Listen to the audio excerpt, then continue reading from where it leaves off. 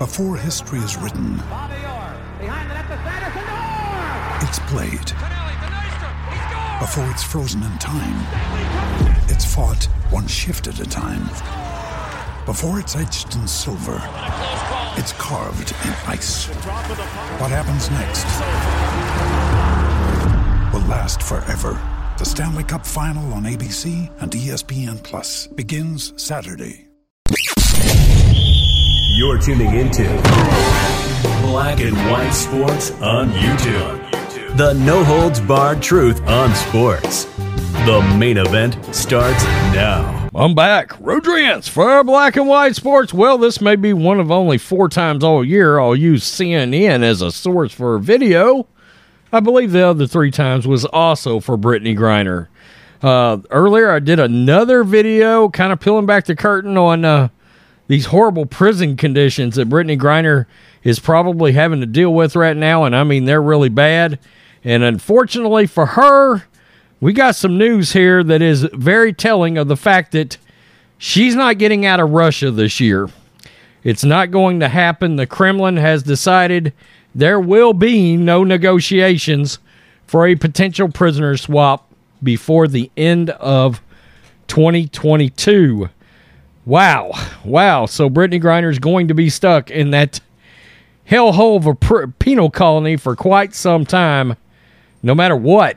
Kremlin says it will not engage with the U.S. on prisoner swap talks before the end of the year. Wow. The Kremlin said on Thursday that any details of prisoner swap discussions with the United States will not be publicly disclosed, and that Moscow is not planning on engaging with the Biden administration before the end of the year, according to Russian state media. Kremlin spokesperson Dmitry Peskov said the Kremlin considers it unnecessary to publicly discuss the details of prisoner swap negotiations between Russia and the U.S. State news agency TASS reported, quote, "We do not talk about this. We urge everyone to be silent on the subject. Such matters can only be discussed in silence." So they're warning the Biden administration to shut up again, because it seems they can't when it comes to saying where they stand on these potential negotiations.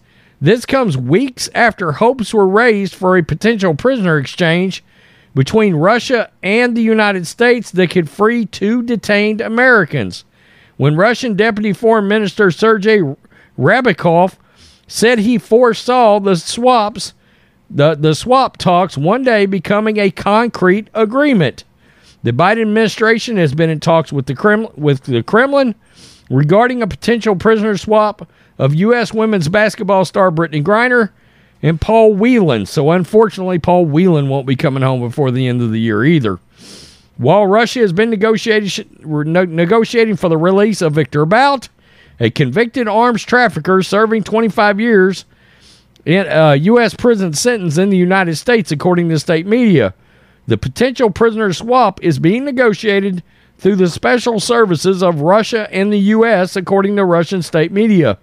CNN reported in July, Russian officials also requested that Vadim Kazakov, a former colonel from the country's domestic spy agency, be included in the U.S. proposed swap of Bout for Griner and Whelan. So there's your Russian scumbag to be named later, according to multiple sources familiar with the discussions.